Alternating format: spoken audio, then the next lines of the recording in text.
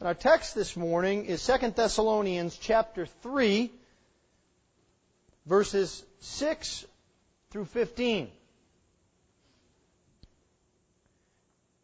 The word of the Lord is completely without error. The word of the Lord is completely sufficient. And the word of the Lord is completely authoritative. Hear now the very word of God. Now we command you, brothers, in the name of our Lord Jesus Christ, that you keep away from any brother who is walking in idleness and not in accord with the tradition that you received from us. For you yourselves know how you ought to imitate us, because we were not idle when we were with you, nor did we eat anyone's bread without paying for it. But with toil and labor we worked night and day, that we might not be a burden to any of you. It was not because we do not have that right, but to give you in ourselves an example to imitate. For even when we were with you, we would give you this command: if anyone is not willing to work, let him not eat. For we hear that some among you walk in idleness, not busy at work, but busybodies. Now such persons we command and encourage in the Lord Jesus Christ to do their work quietly and to earn their own living. As for you, brothers, do not grow weary in doing good. If anyone does not obey what we say in this letter, take note of that person and have nothing to do with him, that he may be ashamed. Do not regard him as an enemy, but warn him as a brother. Thus far the reading of God's holy word. Let's pray for His blessing upon it. Heavenly Father, Lord, we ask this morning that you would teach us from your word. That you would teach us, O Lord, in such a way that we might be salt and light in this world. That we might shine with the light of the Lord Jesus Christ. That we might show others what a difference you have made in our lives. And that all that we are, all that is in us that is good, comes from you, O Father, Son, and Holy Spirit. This we ask in Christ's name. Amen. Well, I will start out this morning with an apology. Those of you that have young children may wish to take warning. Numerous times this morning, I'm compelled. I'm going to use a very harsh four-letter word. It's such a bad four-letter word that it won't even appear very often in the movies or on television, no matter how hard the rating. It's a word that strikes fear in the hearts of young people, that makes older men grumpy and annoyed, that causes consternation among women. And that four-letter word is the word work. Now, on some level that's humorous, but on another level it's very true. Every other sort of four-letter word is used in common parlance and in society, but work is something the value of which is being lost. Work is something that we, as a society, seem to think that we are past. As we have developed more and more technology and more blessings that the Lord has given to us to make our lives easier, we think less and less of work. After all, who really wants to make a meal from scratch anymore? Don't you have a microwave? Who really wants to work on something with their hands? Can't you hire someone to do that? Who really wants to sit down and research and write a paper? Can't I just Google that and copy and paste? You see, we have come to a place in our society where we think that we deserve more than work. Work is something to be conquered. But the Bible teaches us that work is actually a gift from the Lord. Work is something that we were meant to do. It is in the very fabric of our being, even before the fall, we were meant to work. Now, sure, work today is far more difficult than it should be or than it was in the garden because of sin. But you see, the great blessing of that is it gives the believer in the Lord Jesus Christ an opportunity to show the difference that Jesus makes. Not just in what we do, but in how we view the world, in how we view our own circumstances and our lot in life. And this is an opportunity for each and every one of us to trumpet the work of the Lord Jesus Christ in our schools, in our neighborhoods, and in our communities. You can do this without having memorized an entire book of the Bible. Just by living your life and honoring the Lord. And so what I would like us to see this morning from this text are three things about work. Three questions I want to ask and answer. First, what is work? What is it made up of? How does the world view it? Can we understand that from the Scriptures? Secondly, how should we work? How should we go about it? Is there a difference in the way in which we approach work into how we perform our tasks? And then thirdly and finally, why should we work? Of course, that's the big question, right? The why question is always the important question. What is the purpose of work today? Is there anything beyond scratching out a living? What is work? How should we work? And why should we work? Well, let's begin now by looking at what work is. Asking the question, what is work? And the first thing that I want us to do is to look at work from the world's view, even as we have done other times with other commandments and other differences that the Lord makes in our lives. There is a view of this that the world takes.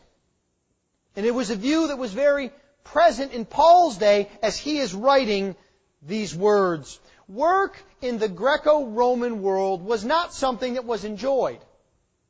As a matter of fact, work was something that slaves did. One of the key goals of life was to move as far away from any work that you possibly could. You didn't even have to hire people.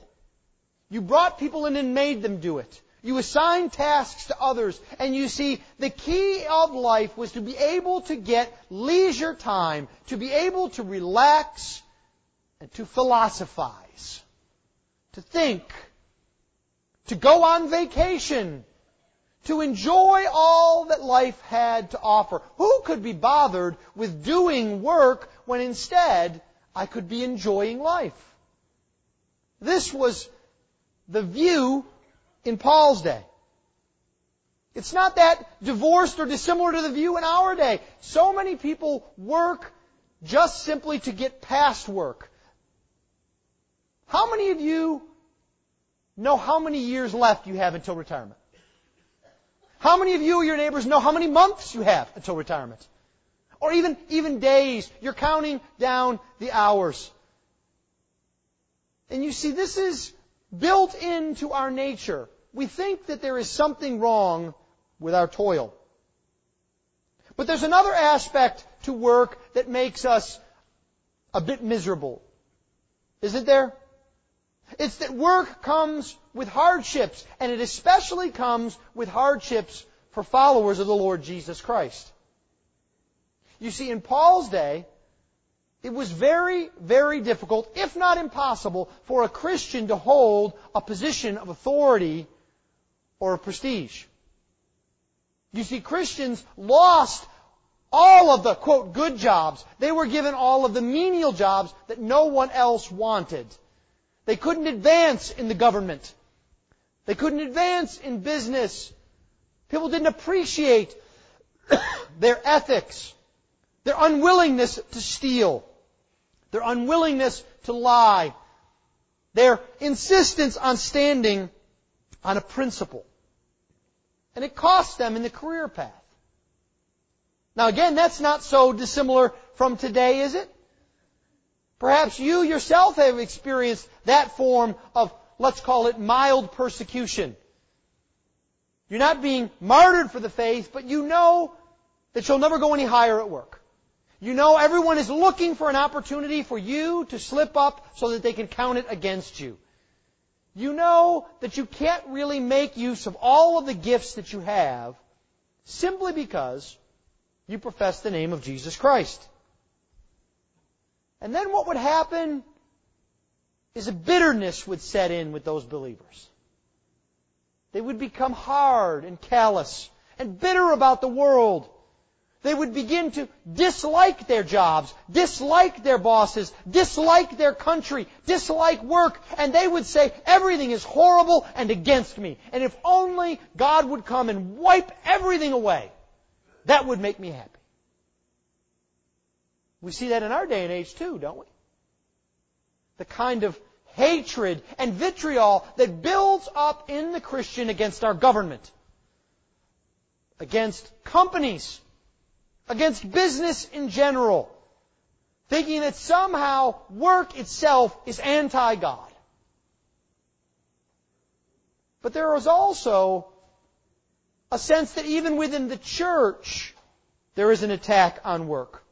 In Paul's day, there was bad theology that caused misunderstanding of the nature of work. Specifically, in the church at Thessalonica, they were very, very excited about the return of the Lord Jesus Christ. They would have been the kind of church that would have closed every prayer meeting with, "Come, Lord Jesus, quickly." They were sure Jesus was going to come soon. They were sure that the second coming was right around the bend, and they were very excited about it. There was only one problem, though. They took that excitement just a little bit too far. They said to themselves and to others around them, you know, the day of the Lord is near. There really isn't any need to build up that business. Jesus is coming soon. Oh, you know, just patch that house together. It doesn't matter. Jesus is coming soon. Really? Do you need to spend all that time in education and learning? Jesus is going to come back before you get to use it. And so they actually encouraged a divorce from the world, a bad witness in front of their neighbors, because they were sure that they had figured out something that the Bible says no man will know. They had over-theologized and had difficulties in their practical life. They said to themselves, why should we do anything? And this kind of philosophy or theology is alive and well in the church today, isn't it? Have you ever heard the phrase, why should you polish the brass on a sinking ship? After all, the earth is getting worse and worse and worse, and that's good because that means Jesus is closer and closer. Don't worry about anything. Just wait for Jesus. And so the church gives up on all of the tasks before them in the world. They give up on being good businessmen. They give up on the arts. They give up on writing, thinking there's no need for these things. It's bad teaching in the church. There's another set of bad teaching in the church about work. And that is this kind of dichotomy that there's some work that's good, and there's other work that's bad. So you better get with the good work and stay away from the bad work.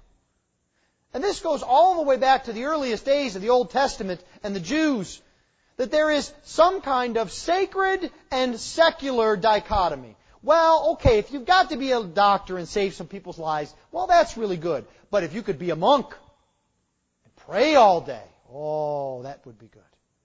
Oh, so you help feed people and clothe people. Yeah, that's good. But if you could spend your whole day in silence, contemplating eternity, that's real work.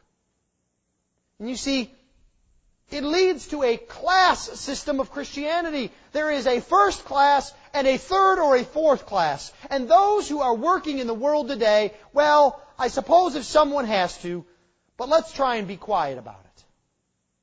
And what this does is it breeds in the church a disdain for good, productive, hard work. This is bad theology from Paul's day and even in our day. And in our day, the world has taken all of this and put it in together, and we now live in a society that could be marked, I think, by another four-letter word. Lazy. Think about it. We complain when we open our web browser and it takes 0.34 seconds instead of 0.25 seconds. And you think it's a joke, but there are studies that are done and posted on the internet about why you should switch from one browser to the other because it will save you 0.04 of a second. And we also begin to say there's no need to build things up. When was the last time, for all of our talk of infrastructure, anyone ever thought about building another Hoover Dam? Or another Golden Gate Bridge? Or Brooklyn Bridge? Or even another humongous skyscraper? You see, we have given up on this concept of being productive and on seeing our work rewarded by the Lord. And it has been replaced in our society with a sense of entitlement. Young people that are in college, I'm going to break a harsh truth for you. When you graduate, no one will offer you the vice presidency of a company. And if they do, don't take it, because it's a horrible company that would give you a vice presidency. But you see, this is what we think. We think we should immediately make six figures and be executives and have people who report up to us. We shouldn't have to actually work. We shouldn't actually have to start at the bottom and work our way up. We're beyond that. This sense of entitlement takes itself even into our education, doesn't it? We think, well, studying is for losers. Working hard and doing research, oh, that's old hat. Better to get study groups together and to have work together and to creatively cheat. Claim others' work for our own and let them claim ours. Can't we find a shortcut? And we are perpetually in search of this kind of shortcut because work is something that is only a hardship to be endured rather than something that is put in our path by the Lord. This is the world's view that work is bad, that it needs to be avoided, that there's no reason to be involved with it. But what is the Bible's view? What is the Lord's view of work? Well, work is first and foremost a way to serve the Lord. It is honorable in and of itself.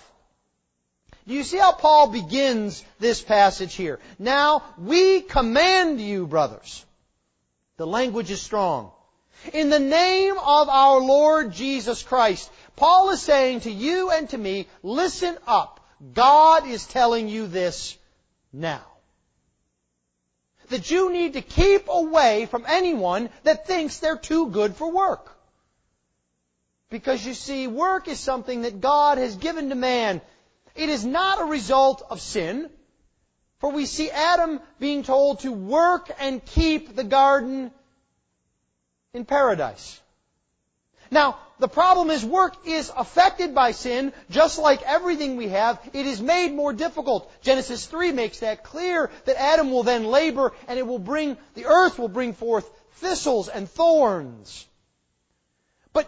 We have to understand that we don't abandon other things just because they are tainted by sin. How many of you are willing to go home tonight and say, you know what? I should never have another emotion again. Because emotions are tainted by sin. I should never think again. Because thinking is tainted by sin. You see, the problem is to divorce the blessing of the Lord from the effects of sin. and to have a view of work that is God's view of work. Work is a way for us to use the talent that we have been given by God. And in this way, all work is equally important because we are all given various gifts by God. There are various effects of our work, but they are all for the same glory of God. And this applies wonderfully so to each and every one of us. You men who labor in the marketplace, you women who labor in the marketplace, you are called to work in a manner which is productive for yourself and for others, that you can see that there is value. And you must work hard at that. You who work in the home, ladies, you are called to work hard in the home. Just because you don't file a tax return for all the work that you do doesn't mean it is not supremely valuable.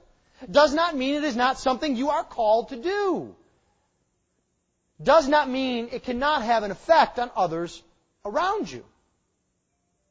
Young people, you have a job as well.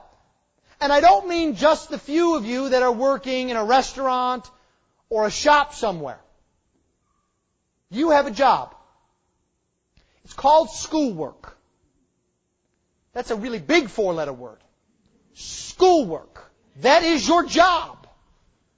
You are called to work hard at it, to labor, to sweat, so that you might be productive and so that others might around you see how serious you take the task that is before you.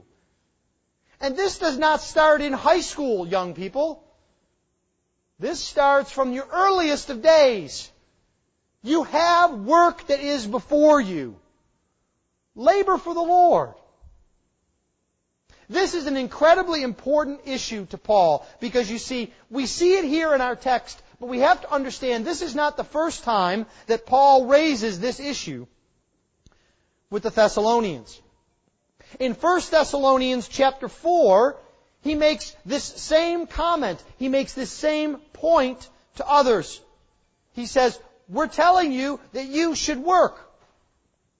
And then in 1 Thessalonians chapter 5, he repeats himself again. And now here, he comes back to the second letter, and you can imagine, in your sanctified imagination, Paul being a human pastor, getting just a little bit frustrated. Really, guys? Do I need to bring this up again? This is the third time. Did you not get it when I said you should work? Did you not get it when I said other people are watching you? All right.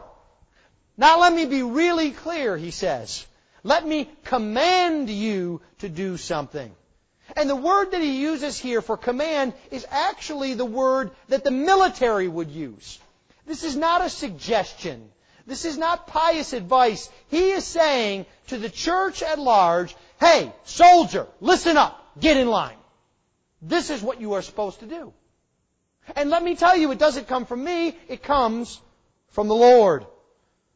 This is a very important issue to the Lord, and hence also to Paul.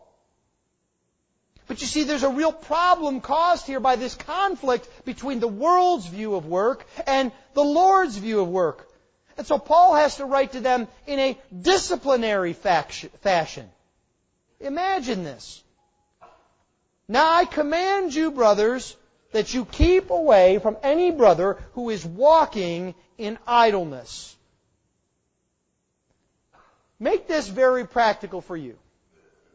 How would you feel if I said right now from the pulpit, everybody, stay away from him because he's lazy. Stay away from her because she's a bad influence, she's lazy. Teach these people the value of working for the Lord. That's not exactly Mr. Nice Guy coming out of Paul, is it?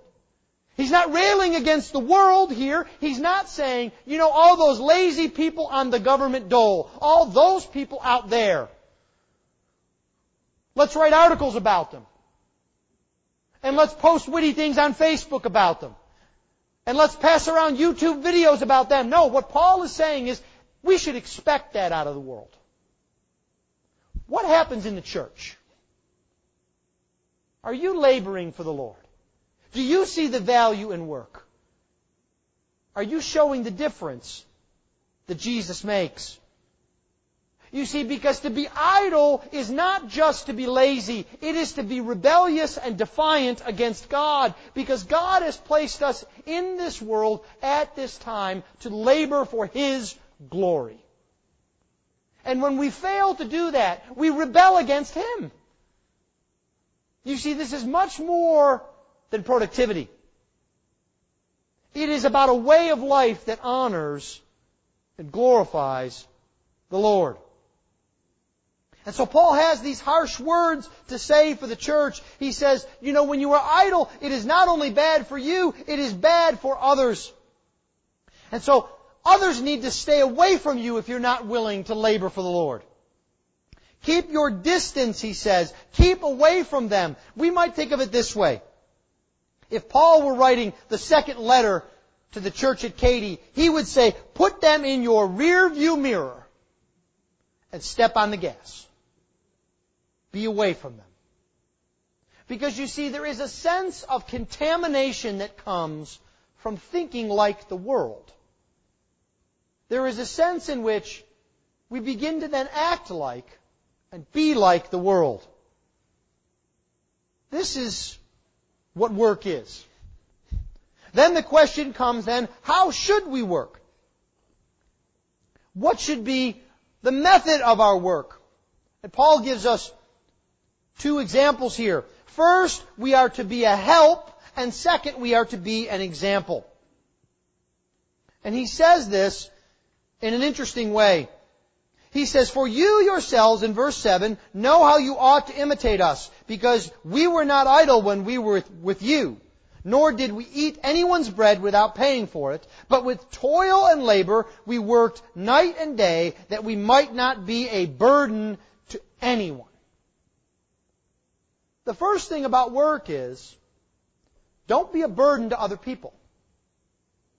Carry your weight. The Lord has gifted you. He has given you skills. He has given you life. Use that. Don't eat what is someone else's. And you see, there is a societal problem that is around this. You see, there is a problem of patronage where there are those who feel guilty about what they have, and there are others who are taking advantage of it and saying, if you don't give me some of what you have, I'm going to not like you, and I'm going to make life difficult for you. And so there becomes this kind of uneasy alliance within the church that places burdens, a law, if you would. We talk all we want about grace, but if what we do when we live is we say, unless you give to me, you don't really love me, we deny the doctrine of grace. We're telling others they must work to be godly. They must work to be in God's good graces. They must work to have Christian fellowship. And that is the exact opposite of everything the Bible teaches. And so what Paul says is, do not be a burden to others. Carry your weight. The second thing is that this shows our good theology. We live out what we think. You see, we cannot allow our view of the future and our hopes and our plans to affect our present obedience. You see, we can't say, well, I'll let someone else carry me because all of these problems will take care of themselves. Isn't there a Bible verse that says God takes care of His people? So I don't need to do anything. Isn't there a Bible verse that says all things work out for good? I guess I could just stand around. But you see, when we are not a burden to others, when we see present obedience as being important, then that shows to others that we value all of God's Word. Not just not being a burden, however. There is another sense in which we can very proactively be an example to others. And Paul spells this out very clearly in the beginning of verse 7. He says, for you yourselves know how you ought to imitate us, because we were not idle when we were with you. And this word for imitate is a very rich and descriptive word. It's actually the word that we get mimic from it. What Paul is saying is, we were acting and we want you to see what we're doing and to follow after us. And I think the best way to understand how this works is actually kind of a negative example, but it will give you the flavor of it. Do you remember when you were young, or maybe you're young now, and one of your siblings decided it would be the height of joy to do everything that you do? If you raise your hand, they raise your hand. If you walk, they walk. If you sit, they sit. If you talk, they say the same words. And usually that degenerates into, stop repeating me. Stop repeating me. I said stop it. I said stop it. Would you cut it out? Would you cut it out? Mom! Mom! And it becomes obvious that there is an attempt to do everything the same over and over again. And you see, that's what Paul is saying. As Christians, we should be living lives that allow others to see what we are doing and to mimic us. And you see, this is something else that children do. The youngest of children imitate what they see. The smile that mom and dad have. The mannerisms, the words, even before they know what they mean. Right? You see, what Paul is saying here is, you don't start with a theology lesson. So do not hear from me this morning that what you all need to do is go home this afternoon and do an extensive Bible study in the Greek and the Hebrew about the nature of work, and then begin to conduct seminars in your home and in your neighborhood. What Paul says is, start by working. Others will see it. They will follow.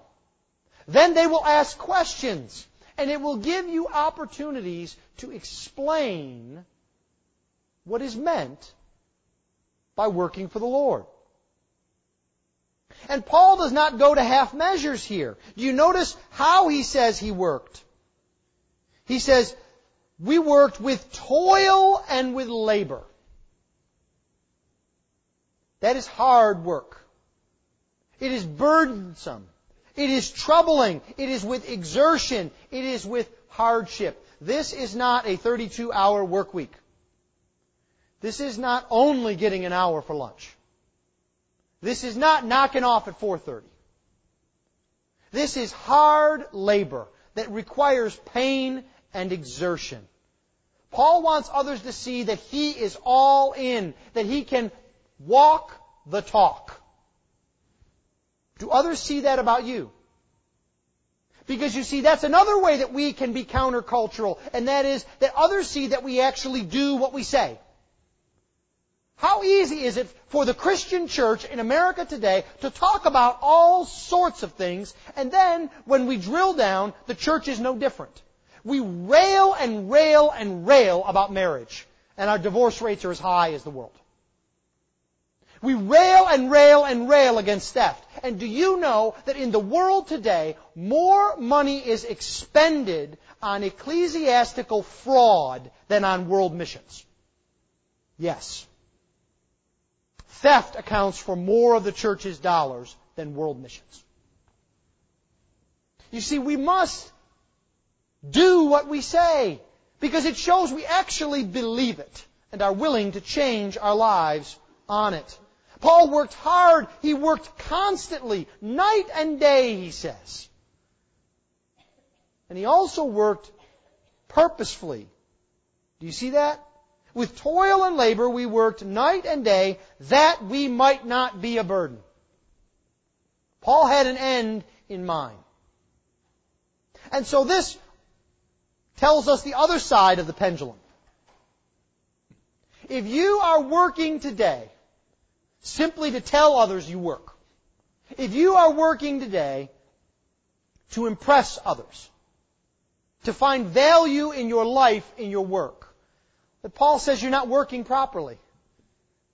It's not about who logs the most hours. It's about following a purpose that the Lord has set in front of us. We work hard, but we work with a purpose. So the third and final question is, why then should we work? Paul says, first and foremost, he starts at home for our own good. And he puts it in a way that gets our attention. He says, let me tell you, it's what I said before. If somebody's not willing to work, don't let him eat. That sounds pretty harsh, doesn't it? It's against our modern concept of a safety net, isn't it? But you see, what Paul is not saying is, if you are infirm or have challenges, he's not saying if you're too young to work, he's not saying if you are trying to work and you cannot find work. What he is saying is, if someone is so lazy and self-centered that they think other people should take care of them, then you should tell them that the end of that is they don't get to eat. They might actually get it then. That they have to take care of themselves. That they have to work, not just for themselves, but for others. And this can be a hard lesson, but it can be a lesson that really hits home, can't it? Perhaps the most famous example we have of that is the prodigal son, who thought everybody should just take care of him. He didn't want to work. He wanted to be on Dad's gravy train. And he wasn't happy with the amount of gravy coming off the gravy train, so he said, Dad, give it to me all in advance. And then when he actually had to support himself, he realized that he should be grateful for everything he had been given. So we should work for our own good so that we understand the grace that we have been given in the Lord. Are you able to work? Thank the Lord He's given you a mind. Are you able to work? Thank the Lord that He's given you soundness of body. You see, this is a blessing that comes from God. There's also a good that comes to others. For you see, Paul says this, for we hear in verse 11 that some among you walk in idleness, not busy at work, but busy bodies. The Greek here is just, it's funny. I know that's hard to say, the Greek is funny, but it's really funny. Because you see, what Paul says is, if you're not willing to work, I hear you're not working, but you're working around. It's the same word almost. You're not willing to work, but you're willing to work over people.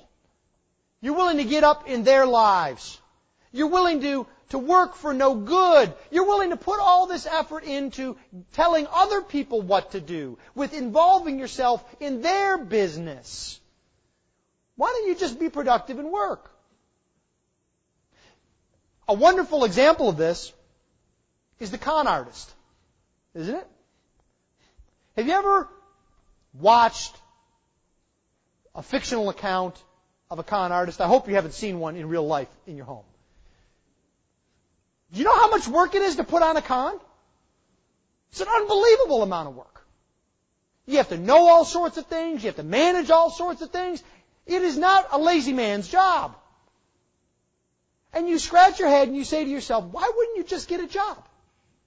Why do you have to work so hard to be in other people's business? And you see, Paul is saying here that when we work, we mind our own business, we are an example to others, and we are not a negative influence in others. There is a truth to the cliche that idle hands are the devil's playground. When we don't have anything to do, we take on a busybody nature. And so what Paul says here is that by telling others to do hard work, we are actually encouraging them and blessing them. And Paul breaks out a very anti-21st century weapon. He says, in verse 14, if anyone does not obey what we say in this letter, take note of them and have nothing to do with them, so that they may be ashamed. He actually wants people to be ashamed. To be shamed for what they're not doing. When was the last time you heard that in America? And you see, the church can be a place that drives people to seek the Lord, to find answers in His Word when they are pushed out of their own bubble of world of how they think the world should operate. Working helps ourselves. Working helps others. But perhaps the most important thing about hard work is that it is done for the Lord's honor. Do you see the great encouragement here of verse 15? Do not regard him as an enemy, but warn him as a brother. You see, what Paul is saying here is don't rob the Lord of His glory. Hard work is good, Paul says. Hard work is something we should be doing day and night with hard labor. But that's not what makes you right with God. Your work is not what brings you in to relationship with the Lord. He actually goes so far as to say, you know those lazy people, we're trying to help them.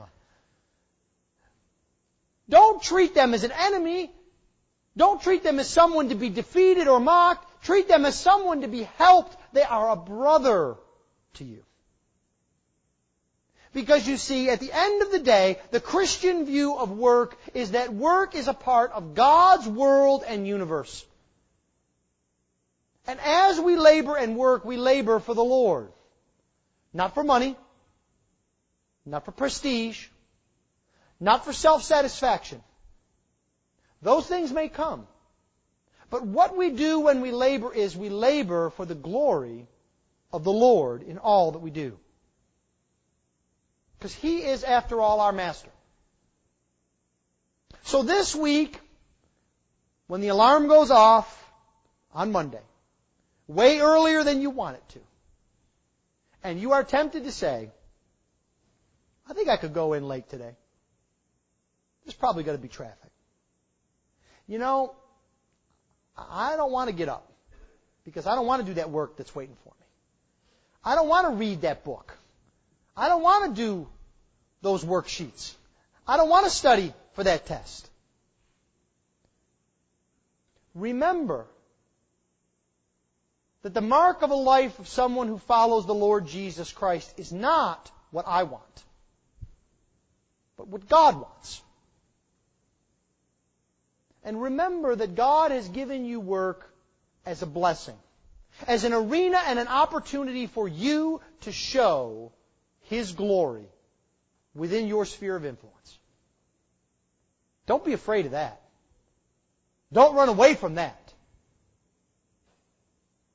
Testify to the greatness of the Lord Jesus Christ in all the labor that you do every day of your life. Let's pray.